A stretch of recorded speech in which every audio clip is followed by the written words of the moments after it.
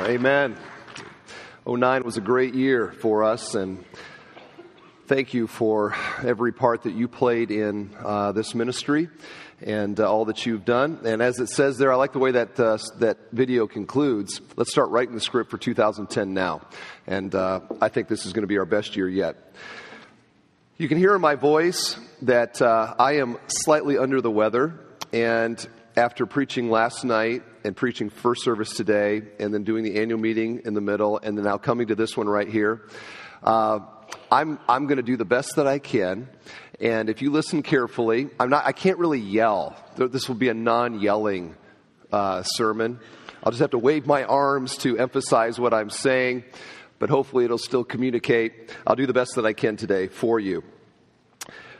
Well, we're back in 1 Corinthians, and if you would turn there with me, Paul is concluding an argument, an answer really, that he began in chapter 8, verse 1. And remember that half of 1 Corinthians is Paul answering questions that the Corinthians had for him. And they asked him the question, they said, we want to know whether or not it's okay for Christians to eat meat that has been offered to an idol in the temple. And we also would like to know whether or not Christians can go to the temple and to participate in the feasts of Aphrodite. Aphrodite was the goddess of Corinth. And this was very much a part of the culture. They all grew up doing this. Everybody does this. It'd be like in our day, watching the Super Bowl, or going to 4th of July fireworks. I mean, it's just kind of like what we do. And in Corinth, what you did is you went to the feasts at the temple for Aphrodite. And so these Christians, this was just normal culture for them. But now that they are believers in Jesus Christ, they're wondering, now wait a second, if Aphrodite is an idol, is it okay for us to go and to be a part of that or not? And some people said it was fine. Some people said it wasn't okay. They write a letter to Paul and they say, we want you to tell us what should we do.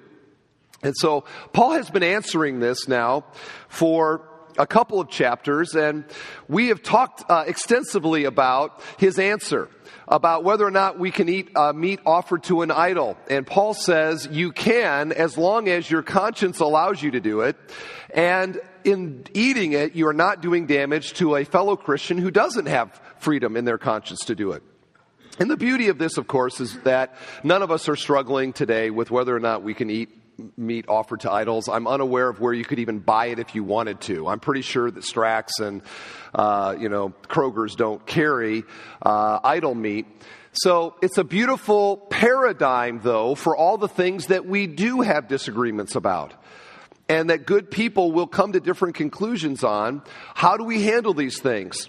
And particularly in lifestyle issues, how do we do it? And Paul has just said to us, listen, there are more important things than eating idol meat, like the kingdom of God and the ministry of the word and relationships with one another.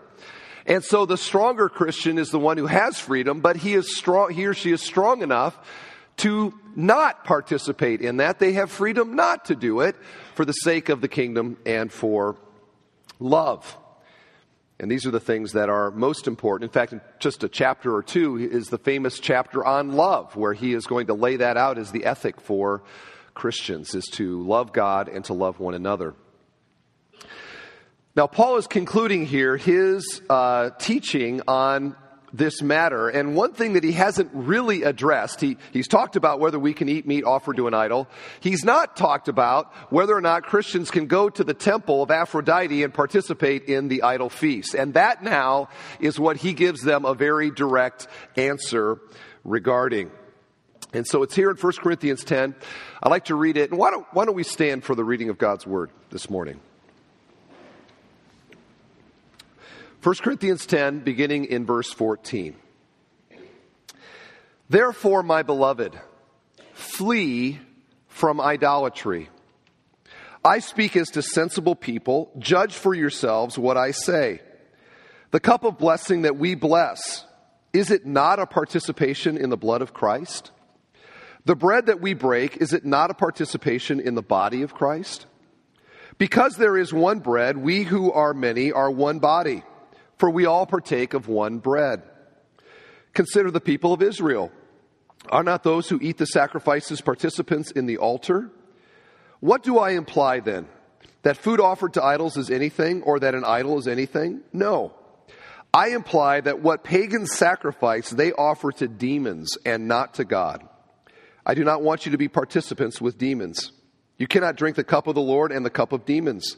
You cannot partake of the table of the Lord and the table of demons. Shall we provoke the Lord to jealousy? Are we stronger than he? May God bless the reading of his word. Thank you. You may be seated. Now, this passage comes on the heels of verse 13, which we studied 2 weeks ago, and is a wonderful passage where Paul assures us that God is sovereign over the trials and the troubles and the struggles that we face, and that he guarantees that he will never bring to us something that he will not provide the resources for us to endure it. Now, if you took that verse in isolation, you could think to yourself, you know what? I'm invincible. I can go anywhere that I want to. God's never going to put me anywhere where I can't handle it. And kind of get this like Superman mentality. I can do what I want. I read about Muhammad Ali that one time he was on a plane and the flight attendant said to him, Mr. Ali, I need you to put your seatbelt on. And Muhammad Ali said, Superman don't need a seatbelt. And the flight attendant said, Superman don't need a plane.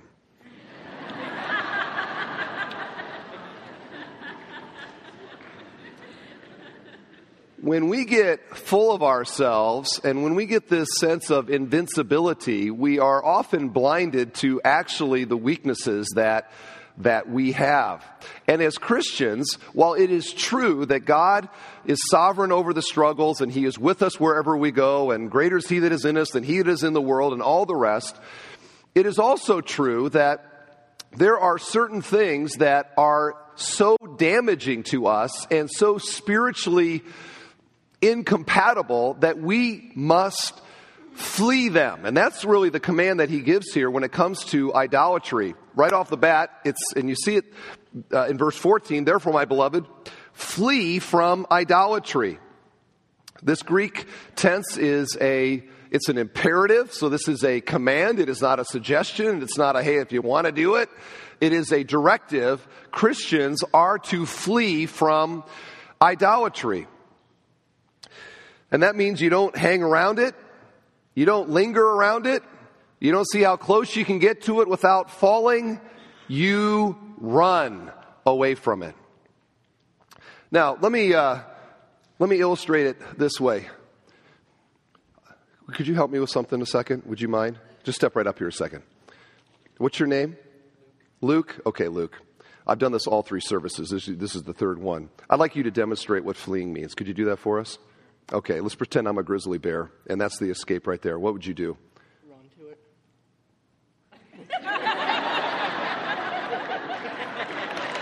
All right.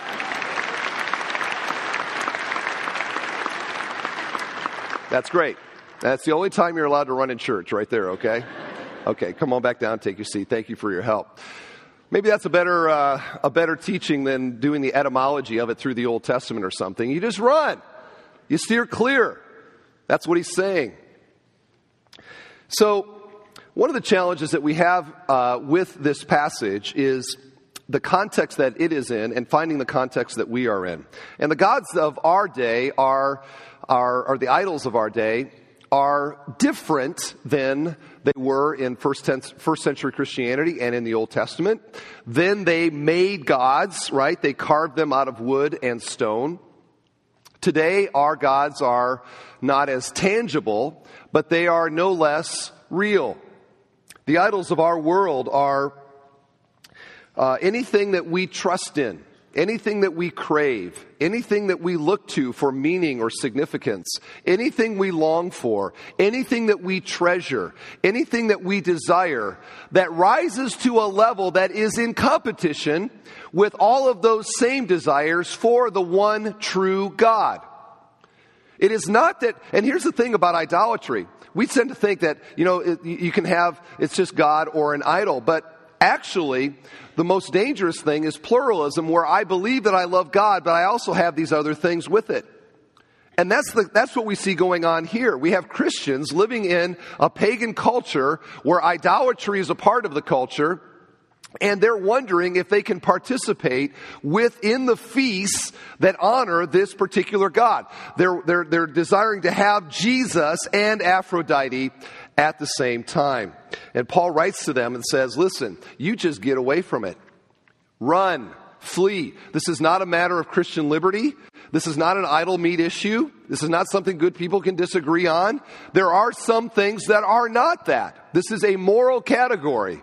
Christians are not to have anything to do with idolatry. And maybe today, that's the word that you needed to hear.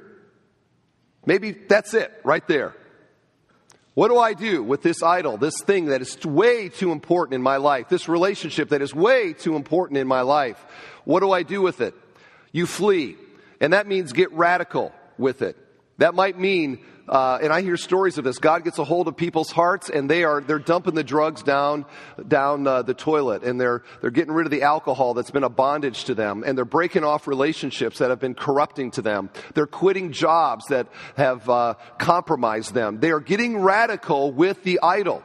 And maybe today that's what you need, to get radical with it. You've played around with it, you've lingered with it, you've kind of sort of try to get close to it without letting it corrupt you, and it is, and what you need to do is you need to get rid of it.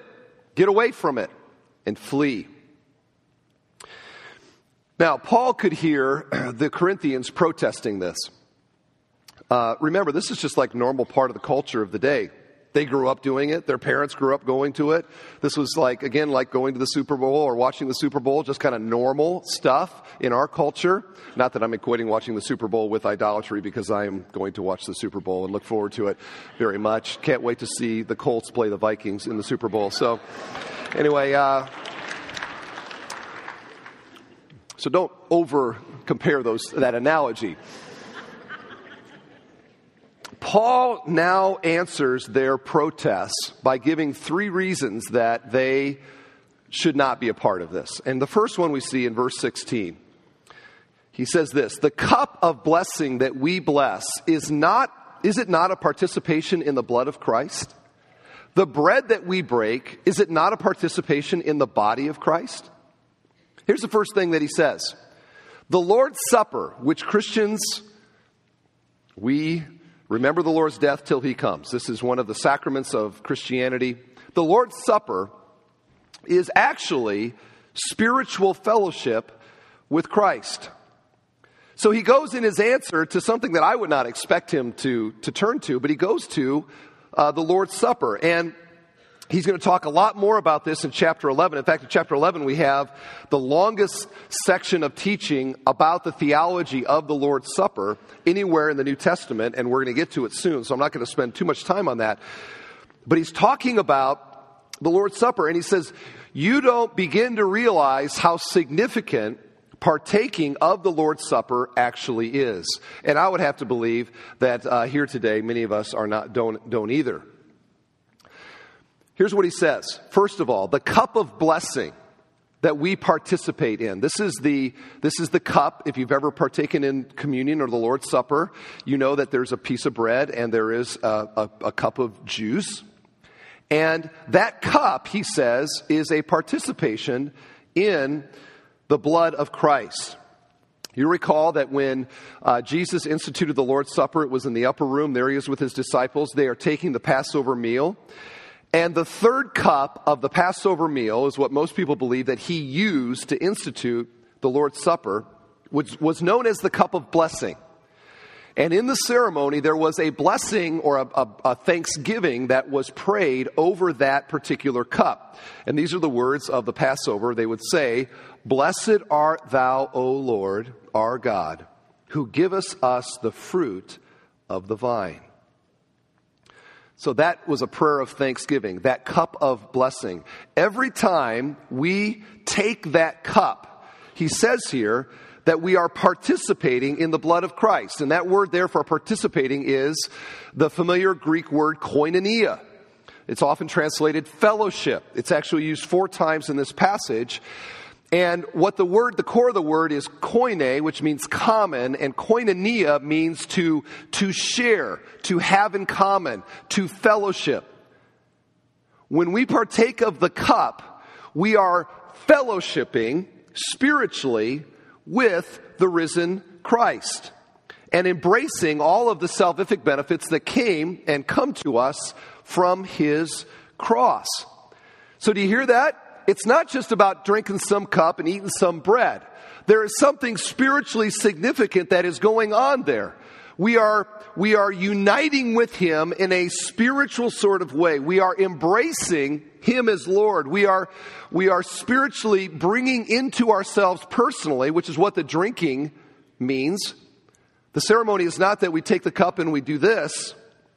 We do this. And I am bringing into myself, in a most personal way, what the symbol of that cup represents. And Paul says that's a big deal. God takes that very seriously. And of course, so should we. This is why the Lord's Supper is oftentimes called communion. Have you ever wondered, why do we call it communion? It's called communion because we are communing with Christ. He goes on to talk about the bread. The same thing is true. The bread that we break, is it not a participation in the body of Christ? Okay, so we're eating bread. It is a physical thing, but it is a symbol of a spiritual reality. We are fellowshipping with the body of Christ. So that is vertical. It is also horizontal. Because there is one bread, we who are many are one body, and we all partake of one bread. So communion then is a vertical communion with God. It is a horizontal communion with one another.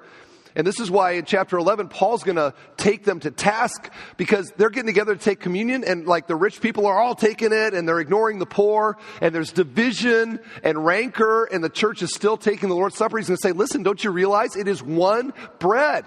It is a spiritual symbol of our unity in Christ. And this is a big deal. This is a huge deal to God. And it needs to be to us as well. So here's the thing to know when it comes to this, that the Lord's Supper is more than it appears, and it is less than it appears. It is more than it appears, and it is less than it appears. Here's the it is less. The less portion of this is there are many people that view the Lord's Supper as it's like a get out of jail free card. You can sin all week, live like the devil, but if you go to church and you take the Lord's Supper, you walk out and you think, I'm clean. I've done the ritual. I'm good with God. I can live in whatever way that I want for another week as long as I come back and I take the Lord's Supper. It is not a kind of spiritual trump card. It is less than that. The Israelites, he says in chapter 10 here at the beginning, they had their own kind of communion, and look what happened to them. So just because you take communion doesn't mean that God's okay with you. It is less than that. But it is also more than what many people realize. And that's the argument that he's making here. It is not simply a ritual. It is not merely a remembering of him, although it is most certainly that. It is a spiritual communion. There is a reality to that God takes seriously. We're participating in the redemptive benefits that Christ procured for us. Now, here's the implication. If I am a Christian and I am taking the Lord's Supper and I am in fellowship, communion with the risen Christ, why would I bring into that fellowship, that communion, anything that is not worthy of him? And that's what he transitions now regarding these idol feasts. The Corinthians didn't realize how special this was and how damaging the idol feast was. Look at verse 19. What do I imply then? That food offered to idols is anything, or that an idol is anything? No, I imply that what pagans sacrifice, they offer to demons and not to God. I do not want you to be participants with demons. You cannot drink the cup of the Lord and the cup of demons. You cannot partake of the table of the Lord and the table of demons. So what about these idol feasts? What should we think about them?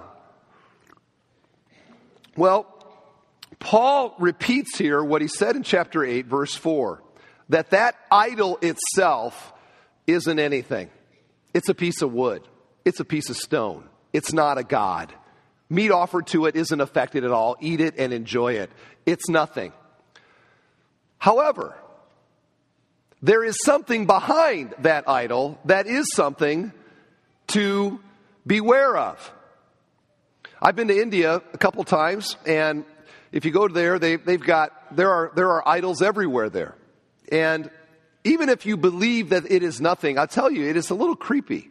You go to the hotel, you walk into the hotel lobby, and here's this idol, and they're grotesque, legs and arms pointing out, and elephant face, and you can have a good theology as you walk by it and say, piece of wood, but it's sort of creepy, You think, what's going on with that thing?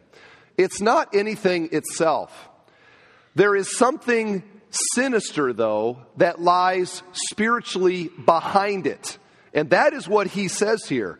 Behind that piece of wood, which is nothing, actually is a demonic influence. There is evil behind it that is manipulating the hearts of men and women and controlling them for its own devices. Now, whenever we talk about demons and the devil, I always feel like I got to somehow acknowledge that we live in a day when people don't really believe this so much. And you watch TV about, the demon or something. It's a guy with little things coming out of his head, and to talk about angels and all of that. It's not contemporarily popular right now. But the Bible makes this very clear, that there is a world, there is a dimension just beyond our view. And in that dimension, which is as real as this dimension that we are in today, there are beings, powerful beings. There are angels of light who serve the living God and do whatever he bids them to do. There also are evil spirits, demons, who went with Satan in his rebellion against God, and who, along with Satan now, do all that they can to destroy the work of God, to demean his glory, to destroy his work in the lives of people, to take down his church, and all the rest. They are active, they are doing it. Paul writes this in Ephesians 6, "For we do not wrestle against flesh and blood, but against the rulers, against the authorities, against the cosmic powers over this present darkness, against the spiritual forces of evil in the heavenly places." Do you hear that? I wonder if right now, all of a sudden, we could just get a little glimpse. Like if suddenly there was an angel in front of us, wouldn't that be a transforming experience? I think all of us would serve Jesus more faithfully this week, don't you think? Like, wow, this is like really real. How about the sight of a demon? I think that would shake some of us up, wouldn't it? And we'd be like, wow, this whole thing is real. I'm going to get serious about my walk with the Lord. It is real, friends. It is real. In fact, if we had eyes of faith right here in this room, I wonder what's going on. Right here, the Word of God is being proclaimed. God's servants have gathered here. But also at play here is the influence of the evil one, for sure. In the minds and the hearts that are here, it's very real. So an idol is nothing, but the influence behind the idol is something very profound. And that influence is to manipulate our hearts. This is what, you're probably never going to see a demon in this life. Probably not going to happen. But we are influenced by them. And they use the idols of our culture to manipulate us. This is what Satan did with Eve. If you remember when God says to Adam and Eve, there's one tree that you can't eat the fruit from. The rest of the place, take as much as you want. So one day, guess where Eve was standing? In front of the one tree. There she was looking at it. Window shopping. And Satan slithers up to her and says this,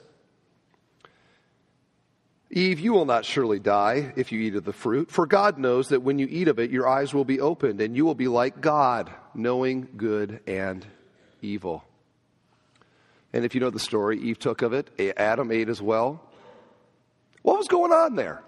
Who actually was Eve worshiping? Was she worshiping the apple? Who was she worshiping? Herself. Herself.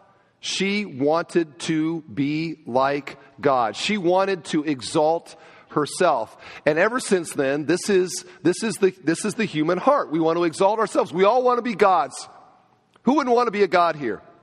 We all want to be gods and exalt ourselves. And so, just like Satan used Eve's selfish desires against her to destroy her, the forces of evil use the idols of our day to manipulate us, and they appeal to our selfish desires, and they do this to demean the glory of God. Gods of the West include money, sex, power, fame, appearance, security, entertainment, technology, and any good thing that is raised up to a level of being an ultimate thing. When I look to that thing for what only God can rightly provide, that now is a God in my life. And I am worshiping it. I am following it. And listen, the demons have been doing this for thousands of years. They know how to manipulate our hearts. They know how to push our buttons. There isn't a single one of us that has a certain kind of strength that they haven't seen before. They know exactly how to do it. So here is Paul answering the question whether or not the Corinthian Christians can go to Aphrodite's temple and to eat a feast in her honor. Is that appropriate for a Christian to do or not? And what Paul says here is that just like eating at the Lord's table is a fellowshipping with God, eating at Aphrodite's table is also a fellowshipping. It is a participating in that evil that demon, that idol represents. And here's his argument. Can anybody who claims to be a Christian and is fellowshipping with the risen Christ bring simultaneously into that fellowship something as evil as a goddess, a pagan god? And he says, no, this should not be. Don't do it. What fellowship does light have with darkness? Jesus and Aphrodite are never having lunch together. Never. And we should not give them a lunch appointment by the way that we live our lives and that bring them both together. Now, just yesterday, I was over at Borders bookstore. And I had my computer, and I was doing like the last edit of this very sermon. And so if you've ever been there, you know that you can get your coffee, and then you can, they got all these like little cubby hole kind of things where they got chairs, and you can sit there. So I went to one of the cubby hole things, and I sat down, got my computer up, got it powered up. I'm just starting to work, and I kind of began to look at the books that were in this area that I was sitting. And they're all under the title Metaphysics. And I'm looking at it, and here's like Tarot Card Reading 101, Wicca for Dummies, numerology, identifying ghosts. There was one book called The Book of the Damned. I'm like, who buys these books? I don't get it. I just realized, man, this whole thing it's all false. This is just a bunch of lies here. Well, there I was working on my sermon. So this young woman comes into that little area and begins to look in the Wicca section, the witchcraft and that stuff, starts looking at that section. So there I am, I'm kind of working on my sermon. I kind of got an eye on her at the same time. And finally I said, hey, excuse me, can I ask you a question? She was like, sure. She goes, I said, how did you get interested in this stuff? And she goes, well, I got a friend who, she's a witch, and so I have gotten I'm kind of curious. And I, okay. And so so you're kind of searching for something. She goes, yeah, I'm looking right now. I'm looking. So I turned my computer and I said, well, actually, I'm here working on a sermon. I pastor a church here in the area. And I said, I said, I believe the end of your search is Jesus Christ. And she goes, no. She says, oh, I believe in Jesus. And I thought to myself, this is such a good sermon illustration.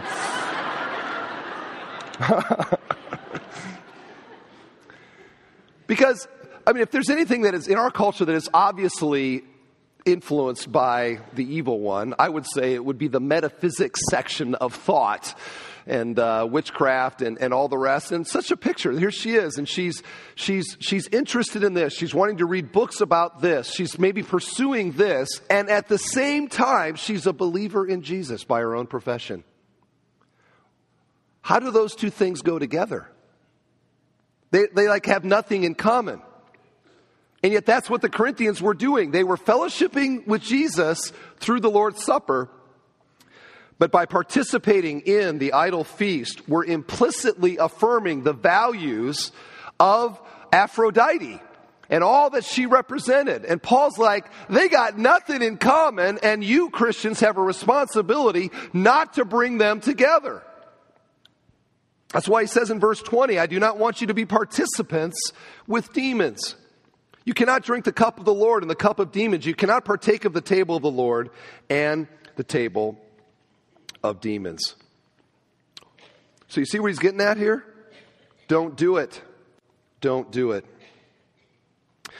Now, the third reason that they should not do this is in verse 22.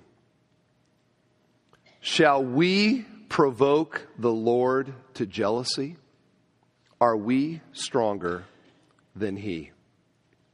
The third reason is that God is jealous for his glory, and he is jealous for the hearts of his people, and he is jealous for his rightful place as preeminent in our values and what we treasure and what we're living for. He is jealous for that.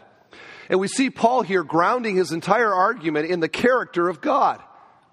Bottom line is that our God is a jealous God. I wonder how many of us think of him that way. When you sit down to pray during the week and you think about God, you, like me, I think about he's my heavenly Father. I think about his love. I think about his kindness to me in Jesus Christ. I think about his grace. I think about his power and how I need his power. I think about how he provides everything that I need. And boy, I need daily bread today. God, please give me daily bread today. I think about how he is a forgiving God. Forgive my trespasses as I also forgive those who trespass against me.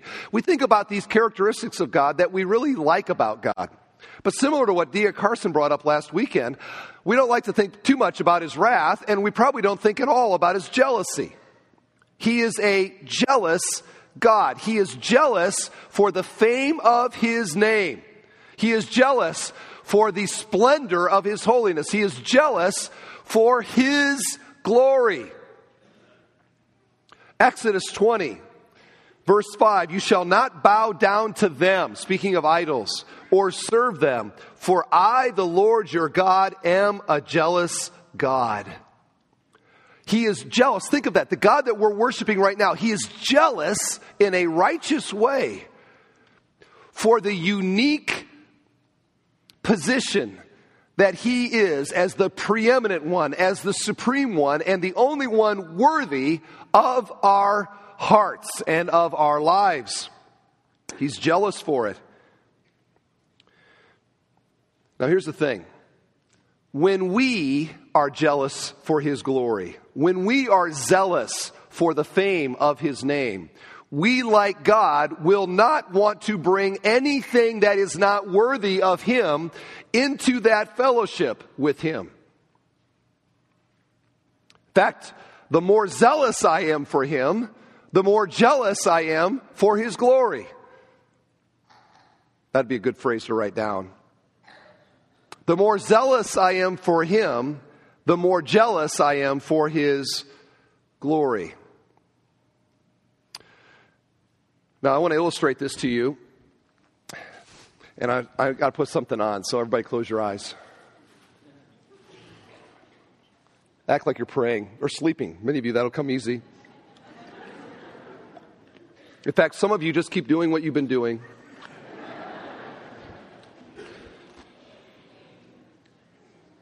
All right, no peeking now.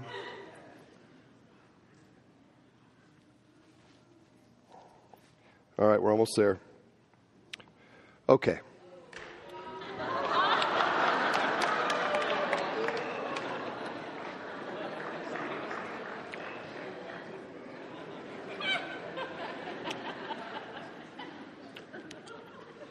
What's the big deal? Now, some of you right now, you're like, I hate that shirt. Let's explore why you hate it. Here's what I think, okay? Now, I didn't grow up in Chicago, but this is what I think. I've lived here for 12 years, and I've sort of garnered that there is a rivalry between these two groups. In fact, what I've noticed is the people that are passionate for the Cubs, they don't like the White Sox at all. And those that are passionate for the White Sox, they don't like the Cubs at all. And so, the reason that people don't like this shirt is that if you're passionate for the Cubs, it grates on your nerves to see one shirt that has also the White Sox in it. And if you are passionate for the White Sox, it's like fingernails on a chalkboard to have a Cubs emblem next to the, or watch this.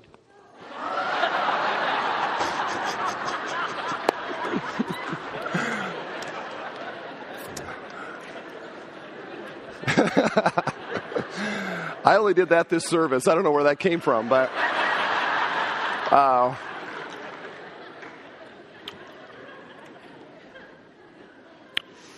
when I was looking for this shirt, I got online, and there were some other people looking for it. And one guy wrote to the people that are looking for it. He said, "Don't wear that in the city of Chicago. Both groups will beat you up." He said. Now, let me just apply this here. The more zealous you are for the Cubs, the more this shirt bothers you. The more zealous you are for the White Sox, the more this shirt bothers you. Because to love a team is to be jealous for it. The more that you love it, the more zealous you are for it, the more jealous you also are for it. And my dear friends, if you don't know where I'm going with this one, then there is something very sad here, because this is exactly what Paul is saying. When Christians claim to know Jesus Christ and embrace the salvation that comes by faith in Him and His work on the cross, when we participate in the Lord's Supper and we share in that special relationship, and then when we, right here at Bethel Church, and then we get in our cars that we love, and we go to the houses that we really love, and we watch the sports all afternoon that we really love, and we don't talk about God at all, and then we wake up in the morning and we go to the job that we give our souls to in order to buy all the things that we're really living for, and we do that all week long, and then we come back to Bethel Church and we take the cup and we take the bread, and then we turn around and we do that again. What we are doing implicitly is that we are sharing in Christ, but we are actually also sharing in a kind of idolatrous lifestyle that is bringing two things together that ought not ever go together. There is one Christ and one Lord. And all these other things are so unworthy of Him, and in many cases evil themselves. And Paul's like, your lifestyle needs to reflect that Christ is supreme in your life. And therefore, to go party with Aphrodite and then also to sit at the Lord's table is not compatible. These two things do not belong together. He is jealous for His glory. And you know, only the Lord knows hearts here today. I certainly don't. And I have plenty to worry about in my own heart. But simply to say this, that God knows our hearts. He does. And we do as well. And I would have to believe, as I stand up here and flap my gums, wear this shirt, try to communicate this truth to you, that God's Spirit has got to be bringing some level of conviction to us as we recognize that there are things that are not worthy of living for and giving ourselves to, that are far too important to us. And maybe the Spirit of God is working in your heart right now, whispering to you and saying to you, you know what, this is exactly for you. And you're wondering, well, what should I do with it? I can't wait to get out of here because I feel guilty right now, and maybe I'll forget about it. No. Flee from idols. Get radical with it. Maybe many of you have been to this place many times, or you've thought about it, contemplated, sensed that God wanted you to do something different in your life, and you've not done it. Why not do it now? And to realize maybe the truth will set you free and empower you and give you courage against whatever idol, whatever thing, whatever relationship, whatever substance, whatever accomplishment, whatever appearance that you are living for and looking to for meaning in life. And this is very serious because the Bible makes it clear that God will not allow idolaters into heaven. Revelation 22, verse 15. Outside are the dogs and sorcerers and the sexually immoral and murderers and idolaters and everyone who loves and practices falsehood. You know what that's saying there? Outside means outside heaven. Outside of salvation is where people who do not repent and consistently live a lifestyle committed to these things. Run. Paul ends his letter to 1 John, we call 1 John, keep yourselves from idols. So do you get what he's saying here? Do you get it? Why not to party with Aphrodite? Because to take the bread and to take the cup is such a sweet communion with the risen Christ, a true fellowship. And when we partake in these kinds of idolatrous things, we are also implicitly affirming and bringing into that fellowship what those things represent. And we are to be a people that are called by His name and His name alone, to walk worthy of the calling that we have in Christ Jesus. These two things do not go together. So, my dear friends, run from idols. Flee. And not just run away, but run towards our Savior, who alone is beautiful, glorious, giving, perfect love, all that our hearts and souls long for. He is the beautiful Savior. So run from what is ugly, run to beauty, and find Him in the person of Christ.